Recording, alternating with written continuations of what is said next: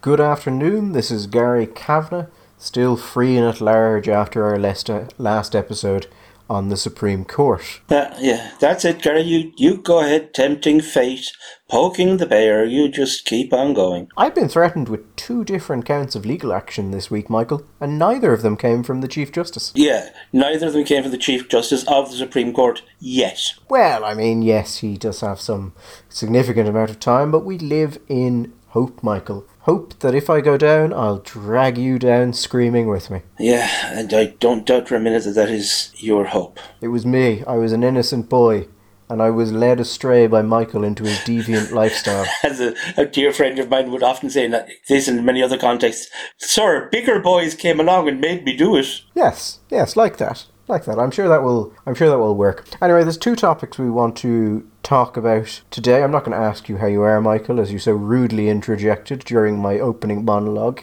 which you know is the reason I get out of bed in the morning. I thought you got out of bed so your mother could make it. Anyway, what are the 2 things you'd like to talk about, Gary? Well, one is hate speech, because we have started to see some legislative movement on this, Michael, and it's a doozy. We sat down with the Department of Justice last year and walked through the hate speech consultation and pointed out the areas we thought would be problem. And I'm not sure what the report was like in the end, but a couple of parliamentarians from Fianna Fáil managed to take every area that we said would be problematic and fit them into one bill. Now, we will touch on that. But Michael, moving on a bill that would, remove hate from the country, I think we would fairly say, and lead us to approve of those who live different lifestyles. On a tangential line off that I'm really, really trying to find a link to, the booze burqa. The booze burqa has arrived. It has arrived. I was going to make some comments about Islam and then link it to the booze burqa, and I'm sure it would have been terribly witty, but I also may have said something inadvertently racist, so I just thought it was best not to do it. Although it has been slightly modified, I think, in so far we should maybe call it the booze hijab rather than the booze burqa. It isn't going to be in off licenses, which seems kind of obvious. It's not going to be in airports either, but it applies to mixed retail traders. So, for those who haven't heard this, there's new regulations on the sale of alcohol in supermarkets coming into effect. They're coming in from yesterday. As always, TRSI is on the cutting edge of news.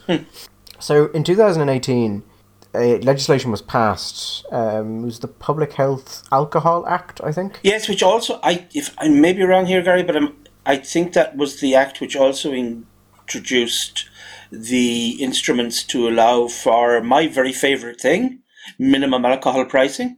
For a person that has an alcoholic drink at this stage of my life once every 2 months, I do get the feeling sometimes I talk so much about drink, particularly alcohol pricing, that I must give the impression of being some kind of raving alcoholic. But here we are again, back with the Public Health Act, and, as you say, came in yesterday to see mixed sale shops being forced to barrier or enclose alcohol away from the rest of the store.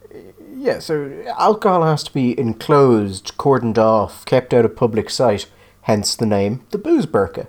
The idea behind this was that lots of people buy alcohol on impulse, so remove it from view and you drive down the impulse purchases. And also, by hiding it from view, children who are notoriously respectful of adults forbidding things to them will know that it's not for them and they'll leave well enough alone. Yeah. And, I don't know, go buy drugs on the street where there's absolutely no regulations or control on them. In fact, this is fantastic. This is I'm quoting the line from The Independent, which I'm going to give the reporters some respect here and assume that this was done with their tongue so firmly in their cheek that it was coming out their ear. One of the major aims of the legislation is to reduce the attractiveness of alcohol to children and young people. Because, as you know, Gary, if you want to get children or young people, teenagers especially, not to be interested in something, the best thing to do is put up barriers, build a wall or a fence of some kind, and say, you are not allowed to go in there. There is something in there that only adults, people like me, are allowed to buy and consume. Not for you, Jimmy. You will remember, Gary, the massive legislation that happened in the period in the beginning of the 20th century, when after all of the Victorian anti-sex, that young people just stopped having sex because they were just so turned off by what was obviously a bad thing. So they had to force kids out. You go out there and meet people and have this engage in Congress, because children are so big. No child, for example, ever saw an apple tree behind a high wall and said, rather than have the apples which are easily available to me over here, I will climb this wall, steal these apples, because this man particularly is possibly going to chase us with dogs. That never happens. I just don't get it, Michael. I just don't know what could be so compelling about the forbidden liquid. It's bizarre. It's only for adults. Only for adults. This strange liquor. I mean, it's like, I don't know, it's probably different for you, but I remember as a kid we occasionally go into a bar with my parents in the seaside or something, and we would have orange or whatever, and my father would have a pint of Guinness, and the pint of Guinness cost a lot more than our orange. So I used to think, my goodness, this thing which only grown-ups are allowed and costs so much more than orange, it must be like a platonic idea of orange. Even though when I was 6 or 7, I only had a very sketchy idea of platonic ideas. And then one day when I was whatever age, 9 or 10, I persuaded my father, maybe actually a little bit earlier, to let me have a sip of his Guinness. After which I became convinced that adults were just simply just psychologically disturbed. Why would you drink that muck when you could have Fanta? But this notion that by making something difficult, making something behind a wall, but you can see it. I mean, unless you're under, what's the height? 1.5 meters? I think it's 1.2 meters. I think it also depends, doesn't it? Sorry, you're right. It's 1.5 meters. Although there are other options when you can install units that can be like 2.2 meters in size, and all of this, Michael, is going to be monitored by HSE officers. But allow that it's 1.5 meters. So once you're over the 1.5 meters in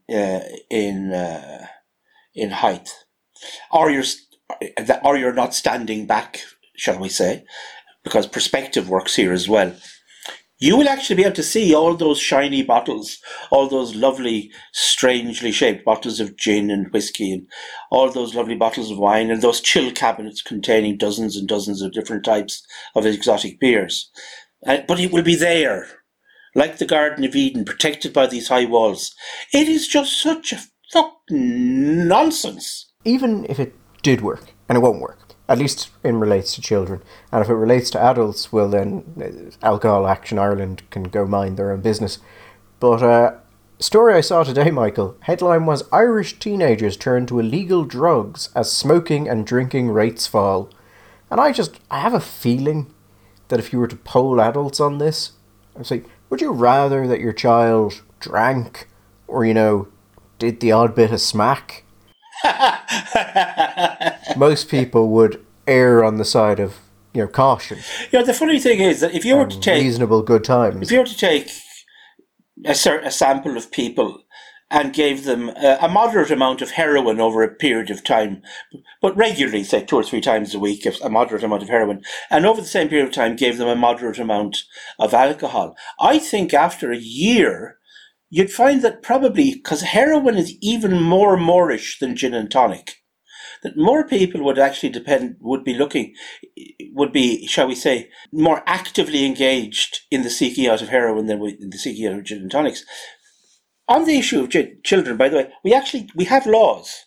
It is actually illegal to sell alcohol to children under the age of 18 in these shops. So precisely what the issue is there. But not only is it illegal, Michael, but because the product is legal, but it's illegal to sell it to those people, if you sell it to children, you could lose your license. Yes. Unlike, let's say, a product which is illegal, such as heroin, where you won't lose your license if you sell it to children. In fact, No. nothing really will happen to you at all because it's all the same. I think the environmental health officers are falling down on the job there, Gary. I know, we need HSE officers on every street corner and crack den in this country. Yeah, because there's a lot of very poor hygiene as well amongst heroin users. But I will say, every time you say about heroin being Moorish, all I can remember is the line from Brass Eye about the episode they did on drugs. And if you haven't seen Brass Eye or the Day-to-Day, fantastic sends up of current affairs programme. Beautiful show. Was this the one on cake? The one on... No, this... Actually, I think it may have been... Yes, it was the cake episode. But it cuts to a scene of Chris Morris, who is the presenter of the show, injecting heroin. And he looks up and says, "Luckily, the amount of heroin I use is harmless. I inject about once a month on a purely recreational business. That's obviously fine. But what about other people, less stable, less educated, less middle class than me? Builders or blacks, for example." Yes. I don't know would you get away with that today? Would it be? Maybe you would. I don't know. Well, considering they got taken off the air for the episode they did, the last episode, no, I think even then they weren't getting away with it. But can we just also point out another couple of boring things? I haven't looked at the numbers in the last 2 weeks, but it certainly was the case that to my memory, alcohol consumption peaked in Ireland in the early 2000s. For a very long time, Ireland actually was bottom of the league table in developed countries when it came to alcohol consumption, because we had a very large number of people in Ireland who just didn't drink at all because of the Pioneer Total Abstinence Association and other things like that. You also had a large number of people who only drank rarely and in moderation. Also in comparison to the rest of Europe, we didn't drink wine or beer with our meals. We only tended to drink out. We didn't drink digestives or aperitifs, anything like that. So in the 90s, we go through a binge. There's a massive increase in alcohol consumption. But as I'm tired pointing out, pretty well the time that the markets here become much more competitive and the price of alcohol starts to decline precipitously, our consumption of alcohol also starts to decline. And year on year, our alcohol consumption has declined. And we're down around 30%. 30% of... Now, as for young people are starting to drink later, they're drinking less, they're binging less, they're far more concerned about alcohol.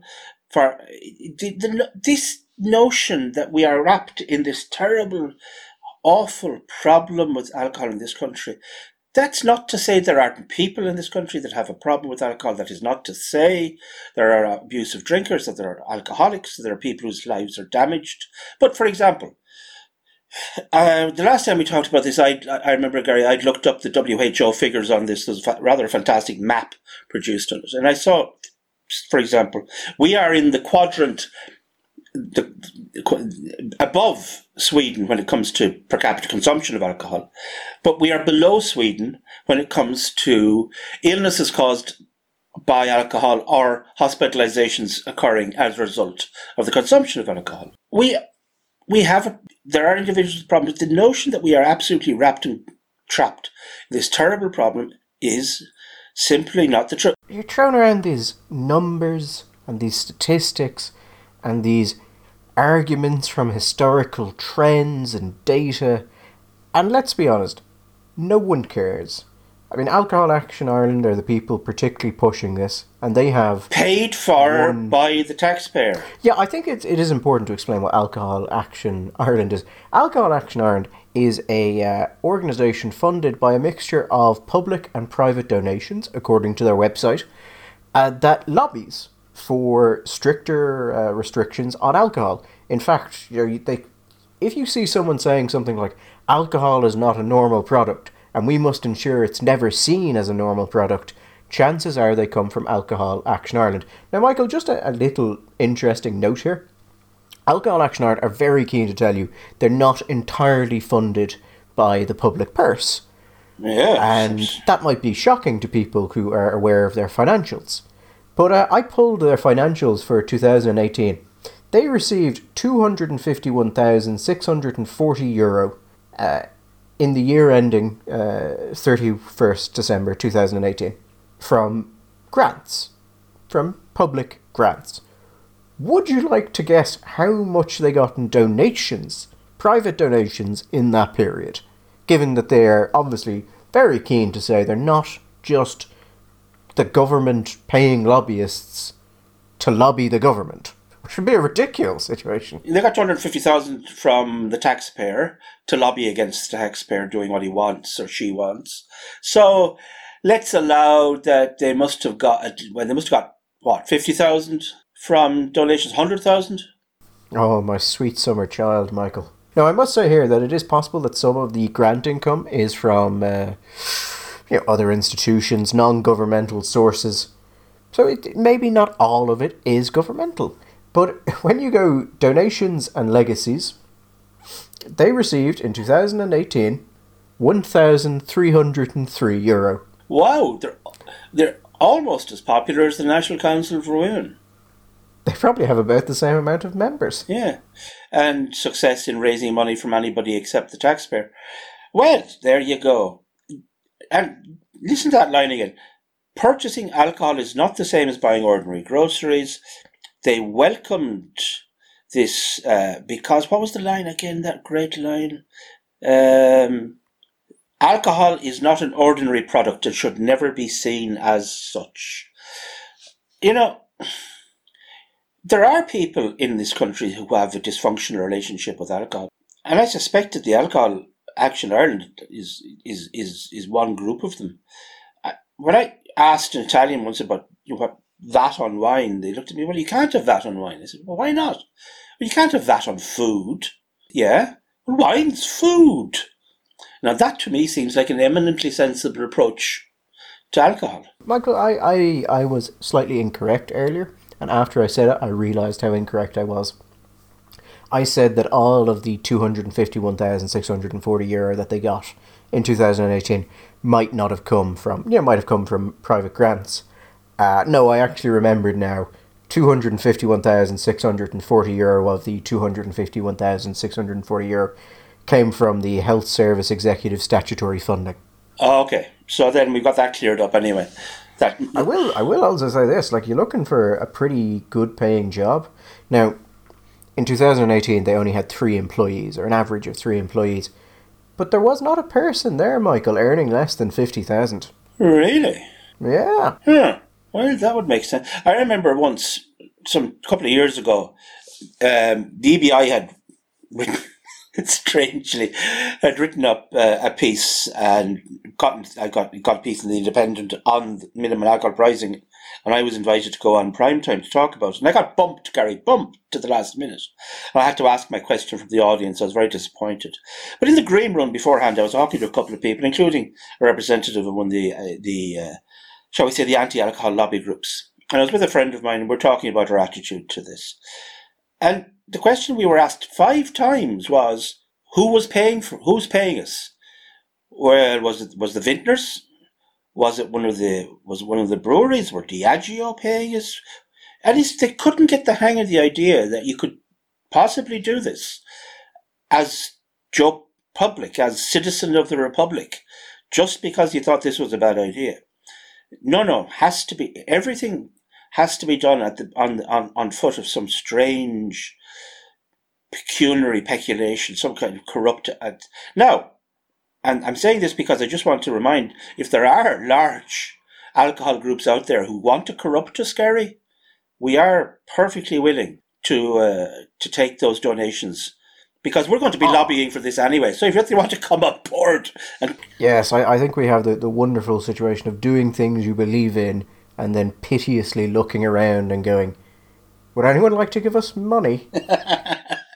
While everybody who disagrees with us is convinced we're getting money anyway. Yeah, there is that. You're just looking at them in their largesse, their entirely government-funded largesse, and simply saying, yes, because I really picked the way to make more money here, didn't I? And I'm thinking, God, yeah, if Diageo want to pay me 50 grand a year to do this, I'm perfectly happy to.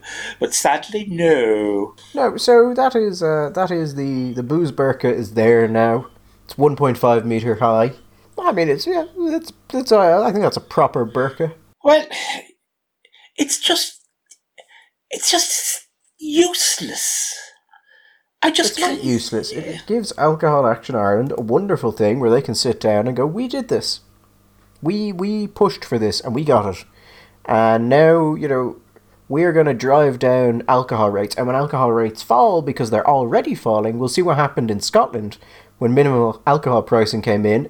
And then over the course of that year, alcohol consumption fell. And then they went, oh, this was caused by minimum alcohol pricing. Which was really compelling unless you looked back at the historical trends and saw actually, not only had it had fallen, but it had fallen less than the years preceding it. Yes, absolutely. So it's that wonderful thing of get in on the downturn and then go, I did that. We're kind of seeing it with COVID at the minute. We're seeing the sort of regulations are working, but the numbers started dropping before you did these regulations. I don't want to misspeak, but there was a piece of legislation introduced in Canada. Now, it may not have been a federal piece. It may have been in Ontario or Quebec or somewhere. But I seem to remember there was somewhere where briefly they introduced some little bit of alcohol legislation. It may have been unit pricing. And actually, there was a slight uptick in alcohol consumption. In all these nudge things, my favourite of them all was there was a study done by Cornell on sugar taxes. I don't know if you came across this. One of the first countries to introduce sugar taxes on fizzy drinks was Mexico, because Mexico has a very big problem with obesity and with sugar consumption. They drink lots of sugar sodas. And they discovered that one of the consequences, according to the study in Cornell anyway, was that people started to drink more beer as a result of the sugar tax, and also chocolate. So that was a big success, because of course, Gary, the thing about the consumer is, and it's tired of repeating, the consumer is completely passive. The consumer will never react in any way, shape or form to any legislation that's introduced to stymie them doing things they might actually want to do. They will, like sheep, they will be driven through the gap. Again, I don't really get the sheep thing. I feel that this whole sheeple thing was said by people who've never had to deal with sheep. Actually, it's truer of cows. Yeah, I mean, I feel like I've had a situation where you go near, you're moving sheep, and then you look away for a second, and one of them is 2.5 miles away, somehow on top of a fucking shed. Yeah. And you're like, what? How did that? Sheep are bastards. Yeah, absolutely. Cows, you just don't get into the crush and you're fine. If you have milking cows, particularly of a certain age, as we have, you could basically leave the door to the milking shed open and the gate to the field open, and they would parade out and parade in and parade out, and always in exactly the same order as well. So the much more biddable, much more directional cows. But sheep have got that reputation, and unless we introduce legislation, Gary, maybe that could be covered by hate legislation. Reading the hate legislation, it's very hard to see what isn't covered by the hate legislation, which is being, for all you Fianna Fáilers listening there, both in and outside of the Dáil, is being carried forward by Fianna Fáil at the minute. Because, Michael, I think, when you're on 11% and your older voters are deserting you in swathes, but also you're not progressive enough to pick up the younger voters who are more attracted to, Sinn Féin and things that have a little bit of oomph behind them, a little bit edgier. What you really need to do is you need to bring in hate speech legislation, because the last 2 years, 3 years, hasn't been a wonderful demonstration that the people you think you're going to win over with this don't like you to begin with. And they're never going to vote for you. 3 Fianna Fáilers are bringing this forward. Lisa Chambers. Are they all Fianna Fáil? They're all Fianna Fáil, Michael. There you go. Lisa, I knew, but the other show, I thought one of them was... Well, there you go. All Fianna Fáilers. Well, it's very much the Fianna Fáil of Micheál, isn't it? Yeah, so, well, yes, it is. So it's gone through the first stage in the Seanad. It was meant to go to the second stage yesterday. It doesn't seem to. It's not in the book, so I assume they pushed it forward to next week, and they just didn't note it anywhere, because why would that be important? Yeah, I was told they're debating it next week. I don't know if that's right. Well, the transcript says this week, but I'm sure it will eventually happen. So Senators, let's see, Lisa Chambers, Robbie Gallagher, and Fiona O'Loughlin brought forward the hate speech bill. It's called the Criminal Justice Hate Crime Bill 2020. I'll include a link to it in the bottom of the podcast. And it is very short. It is very, very short. It is, I would say, and I want to be kind on this because we occasionally meet politicians, it's, I would say, not optimally written. Well, it depends on your perception. If you want to make sure that pretty well everything could possibly be a hate crime, well, then it's well written. So the first thing you need to know about this bill, and we're just going to touch on it here, and I think I'll probably write an article on this, and the EBI will most likely release some stuff on this, and in doing so, I think we will make public the documents we gave in to the Department of Justice last year. Right. I think we will go to the authors who helped us with that, get their permission, make it public, and we will also probably send it to the senators in question. But hate crime, now this is quoting from the bill, hate crime includes any offence that is perceived by a victim or any other person, they're missing a comma in there, but we'll let that go, to be wholly or partially motivated by prejudice against a relevant individual based on, all the nonsense stuff, all the usual stuff. Yeah. Important point here. What it doesn't do, and this we knew this was going to happen. We spent a long time when we talked to the Department of Justice talking about this. What they didn't want to do was put in hate speech laws where anyone would have to prove you were actually motivated by hate, because that's very difficult. Yes. So what this does is, if the victim or any other person, not a reasonable person, any other person thinks this is motivated by hate or xenophobia or racism or homophobia or prejudice, then you have arguably committed hate crime, which is a bit of a problem because the bill says that hate crime should be used as an aggregator or seen as an aggravating factor, and you might wonder what that means. So again, I will tell you what it means. Every person guilty of committing a relevant offence aggravated by hate crime pursuant to Section 3.1 shall be liable on conviction on indictment. I don't know why that's I think should not be written that way, but that's exactly what it says, to the maximum penalty that can be imposed for the commission of said offence. Which kind of sounds like a mandatory sentencing direction. Because that's what it is. So effectively, this bill would mean that any person could say that what you had done was perceived as a hate crime, and therefore it would be a hate crime, and that would require a judge to give you the maximum term for your for whatever you had done. Now, you might think, how bad can that be? And it may shock you to see that there are actually some offences that can have maximum imprisonments that are actually very long, that you wouldn't think of. Because people generally get 6 months or a year and 6 months and off and just all of that stuff. But the maximum might be 12 years. It's just not used. To me, there are lots of words in here which I think are concerning, but the word that screams concern to me here is perceived. Hate crimes include any offence that is perceived by a victim or any other person to be wholly or partially motivated by prejudice against, etc. No, it doesn't say any offence that might reasonably be perceived. There's no standard applied here. There's nothing which requires the person to be reasonable or balanced or to have grounding or to have evidence or to have it's a perception which could say somebody comes along and, I don't know, boffs me on the noggin one night in Capel Street coming out of Neelan's, and he happens to be wearing a lot of Burberry, right? Now, and I discovered that Burberry is the fashion choice of the chav, shall we say.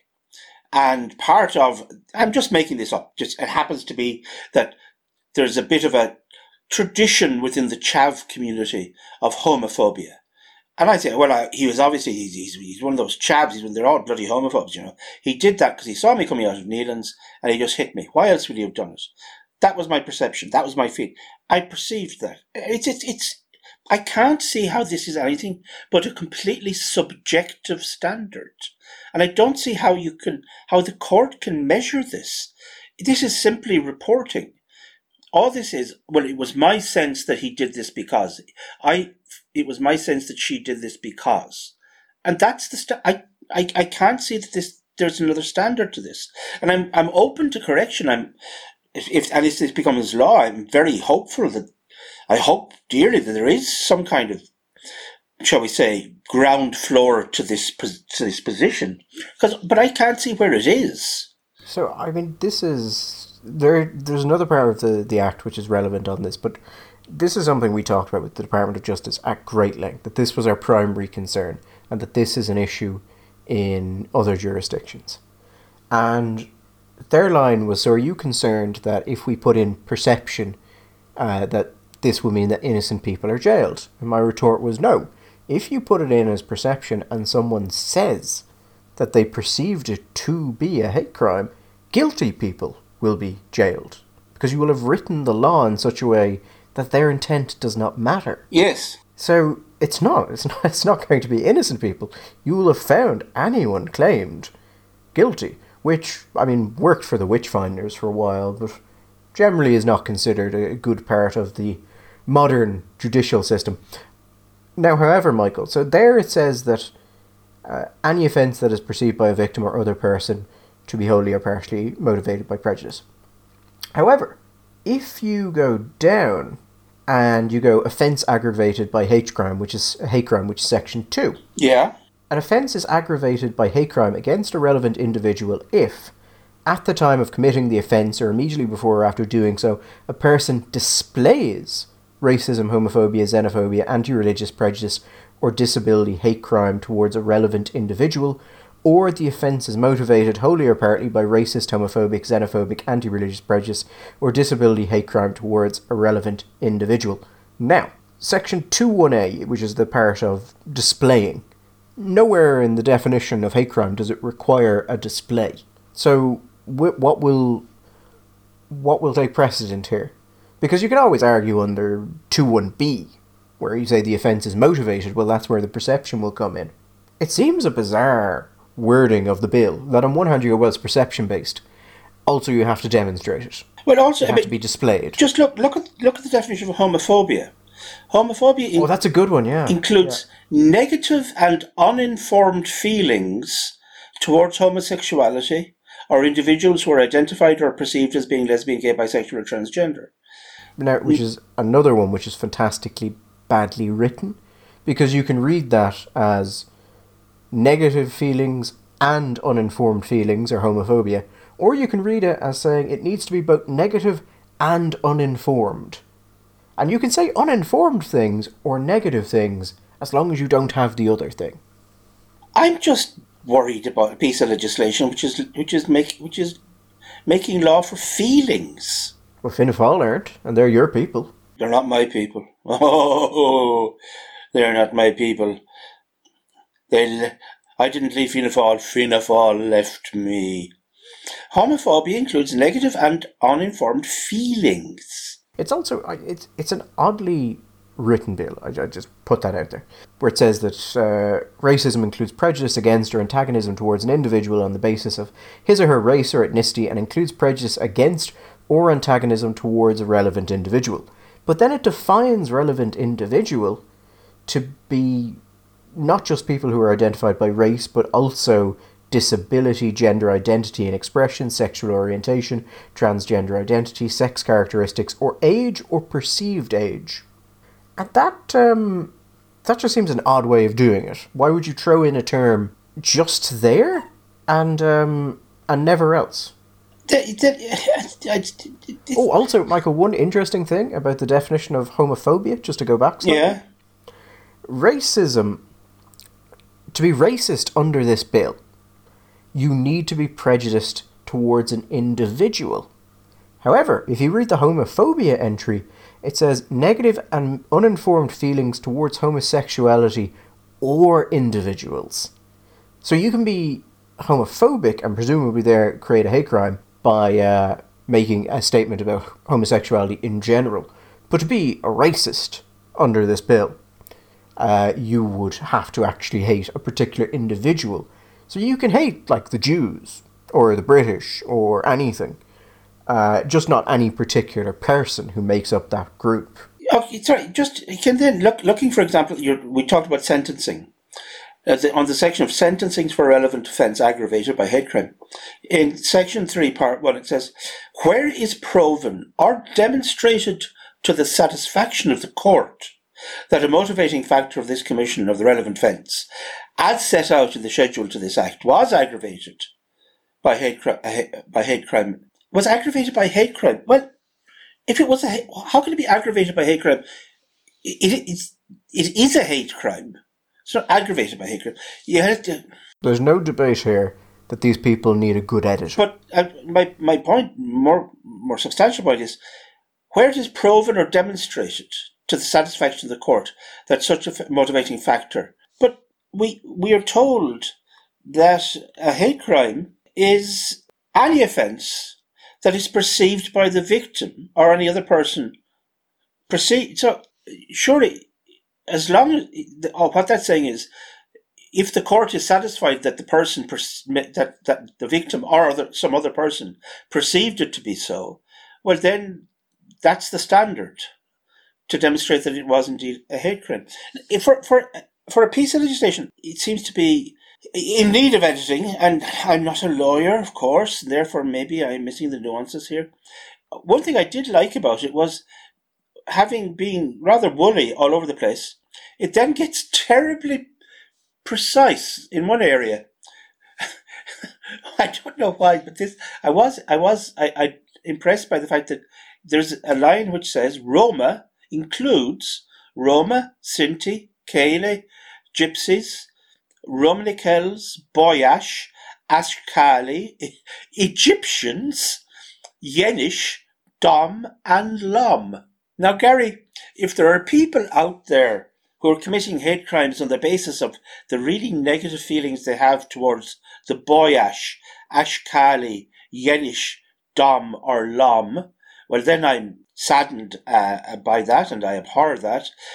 I am, however, kind of impressed that there are people in Ireland who could identify anybody as being Boyash, Ashkali, or Yenish. You know, I got to that line, and it was one of those wonderful things of just being able to tell immediately what kind of groups had had the most influence during the lobbying and consultation process of this. Because I think, like you, Michael, I just assumed the Boyash were doing okay in Ireland. Because I don't think anyone knows who they are, for the most part. The Boyash are doing okay, but not as well as the Ashkali or the Yenish. I mean, God, the Yenish are flying. But you have to say, in the middle of all of this, Egyptians. How many Egyptians are there in the world? There must be, there's 100 million Egyptians anyway, isn't there? A lot of people in Egypt. And they are included in this act for the purposes of this legislation. Roma will include Egyptians. So all those Egyptian haters out there better be careful, because they can be done not just for xenophobia, but very specifically for hate crimes against Roma. It is also quite explicitly redundant, though, because relevant individual includes individuals identified on the basis of their nationality, their colour, their race, and their ethnicity. So then the sort of, also the Roma. Like, well, okay, whatever, but the Egyptians definitely come in on one of those other grounds. As I imagine do the Yenish and the Ashkali. Maybe even the Sinti. No, a Sinti I had heard of. I knew there was. I was aware of the Sinti, so, but the rest of them just all new to me. There was actually only one I didn't recognise, and that was the Kale. I had to go and look what that was, and apparently it is a Kale gypsies are Finnish, Ah, They're Romani people who live almost entirely in Finland, and apparently there's some in Sweden as well. You're like, well, we're probably not getting many of those in Ireland, are we? no, no, not that. No, I had heard of the Dom and the Lom in my deep dark memory. I will admit the Yenish and the Boyash I had escaped me. But I tell you, the first thing I do when I'm getting off here is I'm hitting Wikipedia, and I shall be informing myself about the Yenish and the Boyash. I also think, by the way, fantastic names. It's the kind of names that you'd imagine in one. You know those online war games where they invent people's sort of where you're Genghis Khan and you're going across Asia. Oh yeah, like the boyish sounds like someone you'd have to take out in like the mid tier of a strategy game, possibly somewhere in the steeps. Yes, and the Yenish are a brave and courageous people fighting somewhere in the high Caucasus. Actually, just I know we're talking about the hate speech bill, but I'd meant to mention it at the time. Have you ever thought, Michael, there's not enough things in the world that would make you want to kill yourself? No, no, I've always thought there are enough. Are you going to give me another one? I've got one more thing that might just push you over the edge and spiraling into the void we're all going to end up in eventually. Yeah. I have a strong proponent of the idea there are too many podcasts and there should be less podcasts. And people say that's hypocritical, but I've never said we shouldn't be one of the ones dead. Alcohol Action Ireland has a podcast called The Alcohol File. It does it? I'd say that's It's a laugh a a minute. podcast featuring independent analysis of our societal relationships with alcohol. Independent analysis, yes, and yes, I'm sure a lot of debate on that, Gary. A lot of good toing and froing between those people who say, for example, that moderate consumption of alcohol not only benefits your heart health, but also is nice and adds pleasure to your life. No, I mean you have people who say alcohol is bad. You have people who say alcohol is evil. You have those who say alcohol is a scourge. And then occasionally as a wild card, you bring on someone who says they once heard of someone being possessed by alcohol and murdering a village. Okay, so there's a variety of views. Oh, it's everything from X to Z. Like Katharine Hepburn, she ran the gamut of emotions from A to B. Yeah, it's a short piece of legislation, Gary. But do you know? Listen, we could stay here all night and make fun of it. It probably won't change the minds of very many senators.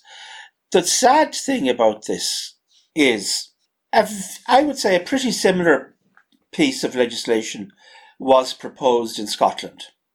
And in Scotland, there was an uprising of civil society. And the arts. And the arts, and writers, and journalists, and comedians, and actors, and people, Gary. People, the people got up, and politicians even said, no, this is a chilling effect on speech, and how can we have satire, and how can we have comedy, and how can we have art, and we can't have this, and we have to have a balance, and we have to protect people, but we also have to protect fundamental liberties, and we need to live in a free society. And what happened was the piece of legislation was changed, it was amended, it was adapted, and substantially changed. I have absolutely no belief that outside of Gript, the ABI, and 2 or 3 other nutters jumping up and down, screaming into the void, anybody will do a damn thing about this. There is one thing I wanted to talk about on the bill, briefly. Yeah? It's weird because there's no standardization of the language when it's talking about different things during the interpretation and definition section. It's like this was written by several different people, and no one went through it afterwards and went, okay, now, fix those gaps that happen when a document is written by multiple authors. But when it talks about disability hate crime, which I find a bit weird because they define hate crime and then they break it into certain breakdowns, but not into all the breakdowns, so I don't know, are these the most important one? But anyway, it says hate crime against an individual with a disability due to a prejudice held by an offender against a particular disability. Not a person with a disability, the disability itself, which is interesting wording, because I'm sure there are certain disabilities, yes, that you could have a prejudice against, but I would have thought most prejudice against those with disability is against the person with the disability.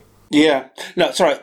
I want to correct something there quickly, because for clarity, what the legislation in Scotland actually wasn't about hate crime specifically, but rather hate crime enhancements regarding hate speech. Right. Well, that's technically true in Ireland as well, because we do actually have laws on the books regarding a lot of this. The problem that they have is that the laws were very difficult to enforce because they had intent in them, and therefore people had to show that you had intended to act in a particular way. And so I think that explains our focus on the idea of perception here, because you could argue that the courts will not accept perception. But this is being brought in pretty explicitly to remove intent and move to perception. So the courts may not go for it, but that is what politicians want to do. And that it may have a knock-on effect on speech and offence there. But this is not, I mean, to be fair, this is not specifically a hate speech piece of legislation. Just to be fair and to be accurate about it, I suppose. Oh, I think that's fair. But there's another thing in this, Michael. Prejudice is defined as a preconceived belief about an individual which belief is not based on reason or actual experience. This really did need an editor to go over it.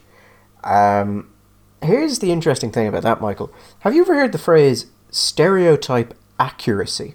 It's very funny you say that. I was listening to a conversation recently online with Jonathan Haidt, who regular listeners of the podcast will know I am a big fan of Dr. Haidt's, Professor Jonathan Haidt. He is a very moderate left progressive thinker. He's not a crazy right-winger like us, but he is an accomplished psychologist. And in the context, somebody said, oh, well, that's just stereotyping. And he smiled and said, yes, the discovery that stereotypes exist. And one of the reasons why stereotypes exist is because, Gary? They're accurate. Yes. Stereotype accuracy, which is to say the study of how accurate stereotypes are, is one of the most robust findings in psychological and sociological research. And it turns out that a lot of the stereotypes we have are very, very accurate. Now, not always, but a lot of the time. So the problem there is if you define prejudice as a belief which isn't based on reason or actual experience, well, your reason is that stereotypes are generally true. And it just seems it's just an odd way of phrasing prejudice. Yeah.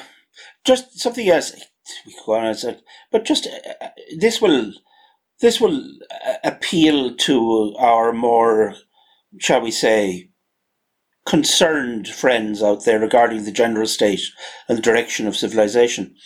In the power of the court to include supervision of an offender, it says, such a sentence may include the offender undergoing a period of counselling to address his or her prejudicial beliefs. So the court may mandate counselling in order to re-educate you, to counsel your prejudicial beliefs. Now that's interesting, isn't it? That's going to be really fun when someone gets accused of something they obviously didn't intend and ends up in their mandatory court-appointed counselling session for their wrong think, which in this case won't have actually happened. This is... This is... If I can just, before we finish up, because I think we're drawing to the end of this, listen, until and on when all this, shall we say, the links are drawn up and we get to a point where speech and crime are actually directly linked, so that anybody who had an opinion about, say, transgenderism, which was different to the official line laid down by legislation, and expressing those opinions would leave himself open to being guilty of a hate crime. Although I think under the legislation, if he committed another crime and was perceived to have committed it because of this, then that would already be an aggravating case. But the speech is not as yet, I don't think, illegal. What this does is it creates a hierarchy of motive, and it makes crimes against one set of citizens worse against than the same crime committed against another citizen for different motivations, and saying, well, that motivation is worse. So I'm one of those people that desperately needs my naggin of vodka every day, and I don't have the money for that naggin of vodka, and I see the pensioner coming out of the post office, and I hit the pensioner on her head and steal her pension because I want to go down to the shops and get in behind the burqa and get my vodka. That crime will be considered to be unaggravated by hate, because my motivation is simply my desire to drink vodka. If, however, I see the pensioner coming out of the post office, and because of my deep unresolved feelings towards my granny, I have a feelings of hatred towards this lady because she's an old lady, and I hit her on the head and then steal her pension, it is now an aggravated crime. I think it's a bizarre notion that somehow it is a worse crime to hit someone in the head because I don't like them because they're old, rather than simply saying that, rather than my desire to use them as a way to feed my need for vodka, or because I'm going out that night and I want to buy myself some nice new shoes and maybe a nice shirt from Louis Copeland. So I see an old one coming out and I steal her money. Surely that's just as despicable a reason to commit a crime. Isn't that just as rotten a reason to do something? Well, Michael, just on what's actually covered by this, because this is an aggravating factor for an offence. Yeah. So it's a question of, well, what offences does it say can be aggravated for this? And there's an entire section of it. There's 8 different acts which they refer to, which go from sexual offences and rape down to the Public Order Act. And I had a look at the Public Order Act, Michael. Yeah. And the sections that are changed. So, Section 6 and 7 are changed, and that is threatening, abusive or insulting behaviour in a public place, and the distribution or display in a public place of material which is threatening, abusive, insulting or obscene. So there's no requirement for harm there. It just needs to be insulting. Mm-hmm. Now, there's also some others in the public order offence, but they are things like blackmail, extortion, assault, those sort of things. But 6 and 7, they're where you're going to get in the problematic issues. And this is going to be pretty bad for everyone, because if, let's say, traditional Catholics decide they want to use this act, it's not going to be difficult to find people who you can make a fairly grounded argument that they've engaged in insulting behaviour and that it's aggravated by being a hate crime. But did you see that story from the United States last week? Some county in the United States, I think it was in Georgia or somewhere, had introduced hate speech laws, or hate speech enhancements, and it was kind of funny and kind of predictable. 8 people have been prosecuted under the legislation, the regulations, and they were all black, which I don't think was the original plan. But these were individuals who, mostly there were people using racial epithets against police officers. So, yeah, as you say, traditionally... How long do you think it'll be before Una Mullally will publicly distribute abusive or insulting words, possibly about the church?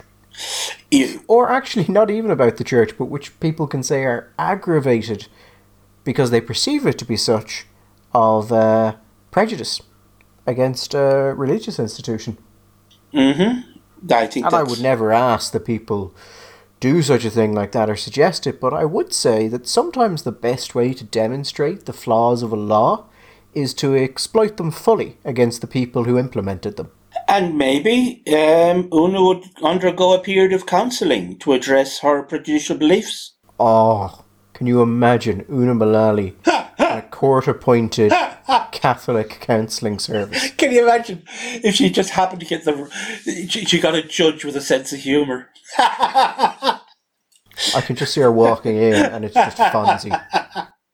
Oh, God, that would be brilliant. That would be fantastic. But, listen, it will be... The last, I suppose, thing about it is it's a phrase I've grown to one of the phrases I've grown to just deeply dislike, because everybody just throws it around all the time, constantly. It's virtue signaling, But it seems to me that this is just the grossest example of that. Does anybody believe that somebody will not commit a crime because of this?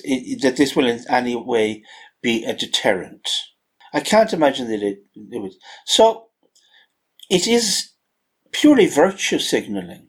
And I also this is inevitably going to, if nothing else, this is going to take up Garda time, because if we're going to have to look at aggravating circumstances and prosecute with aggravating circumstances, presumably that's going to take more time for the DPP, it's going to take more time for the prosecutors, it's going to take more time for the guards. And I have a suspicion that if you were to ask a gay man who had been mugged or had his car stolen, or an immigrant who had his flat broken into, which would you prefer? Would you prefer time being spent to see whether or not we can include a hate crime aggravation onto this crime, or give the guards a little bit more time to actually catch the person that did it?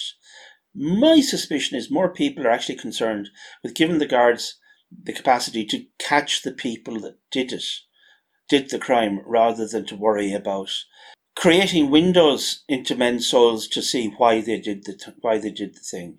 It's just waving a flag about how much we care about people. And I think if we care about people, there are better ways to care for them than this. I just look forward to the fact that you can now harass, or, well, not now, but assuming this goes true, we will actually be able to harass someone while also committing a hate crime. That's just efficient. Well, I suppose. Doubling up. So if you harass someone, and actually we were talking earlier, Michael, about certain things having way longer maximum sentences than you would think. Do you know what the maximum sentence for conviction for harassment is? Not a clue. 7 years. Wow. So if you harass someone and they say it was a hate crime, this bill says you are to be imprisoned for 7 years. And Michael, I might be the soulless right-winger here. And I law and order I think I'm pretty strong on. But I don't think I've ever been harassers, 7 years. I don't think we'd have an inch of prison left. I think we're building prisons. I think we're going into the Midlands, and we're going to take a lot of that bog that's not being used, and we're going to be building at least 2 big prisons there. Oh, and you know what? Just in case the listener doesn't know what it means to harass someone, the Non-Fatal Offences Against the Person Act of 1997 says you harass another when he or she, by his or her acts, intentionally or recklessly, seriously interferes with the other's peace and privacy, or causes alarm, distress, or harm to the other, and his or her actions are such that a reasonable person would realise that the acts would seriously interfere with the other's peace and privacy, or cause alarm, distress, or harm to the other, which is a fancy way of saying you would be shocked to the things that would constitute harassment. You would be especially shocked if you ended up doing 7 years in joking. Yeah, I just, you do something and then the person you're up against says, well, I feel he did that because I was Catholic or because I was straight. And suddenly you're in a whole world of the Irish Council for Civil Liberties. Just desperately explaining that this is not what they wanted. Well, up to that point, being very strong that this is exactly what they wanted. Yeah. But no, hold on. Sorry. No, yeah, I know what you mean, but could we... Yes, the law says that's grand, no, but I didn't quite, really... Yeah, it's going to be... Oh, it's going to be a rich source of comedy, yet another rich source of comedy. You say that. Do you know how long it would take people to find something we've broken in here? If it's just on perception? Well, I'd never say anything that would be, but you, Gary, sadly, I'm afraid I don't think you'd see the light of day again. I could have the Chief Justice of the Supreme Court come after me on a hate crime. I don't think he's a protected crew. He's white. He's straight. He's old. Oh, is he old? Well, he's got an age, or a perceived age. I see. Actually, there you're actually quite right. It doesn't matter whether he's old or not if it's perceived age. Do you know what's actually going to be very funny, Michael? The court case I'm looking forward to the most? You know the mandatory retirement age? Yeah. Did you know that under this would be a hate crime? Well, And all you have to do is find some other offence it comes under, and then this aggravating, and boom, civil service in prison all over the place. well, I suppose you could say demanding someone demanding someone should retire because of their age. I think that constitutes I harassment, was about to say that would definitely be disturbing their peace. and knowingly so. Yeah. So And it can't be just because it's a hate crime. anyway, let's hope that we are still free and hate free on Sunday, and if we are, we'll come back and conduct our miscellany of the week. Who knows? We may even know who the president of the United States is by then. And up to the point this bill comes into force with the unanimous support of every political party in the country and the wholesale backing of the arts, NGOs, anyone who can sign a letter. All the newspapers, RTE. Yeah, absolutely. Up to that point, you're just going to have to go by the old-fashioned way, and if you think you may be engaging in hate speech, just ask yourself, when I said it, did I have hate in my heart? Yeah. Be good, mind yourselves, stay hate-free and COVID-free. And we'll Or get your hate in now. get your hate now is probably the best advice. All the best.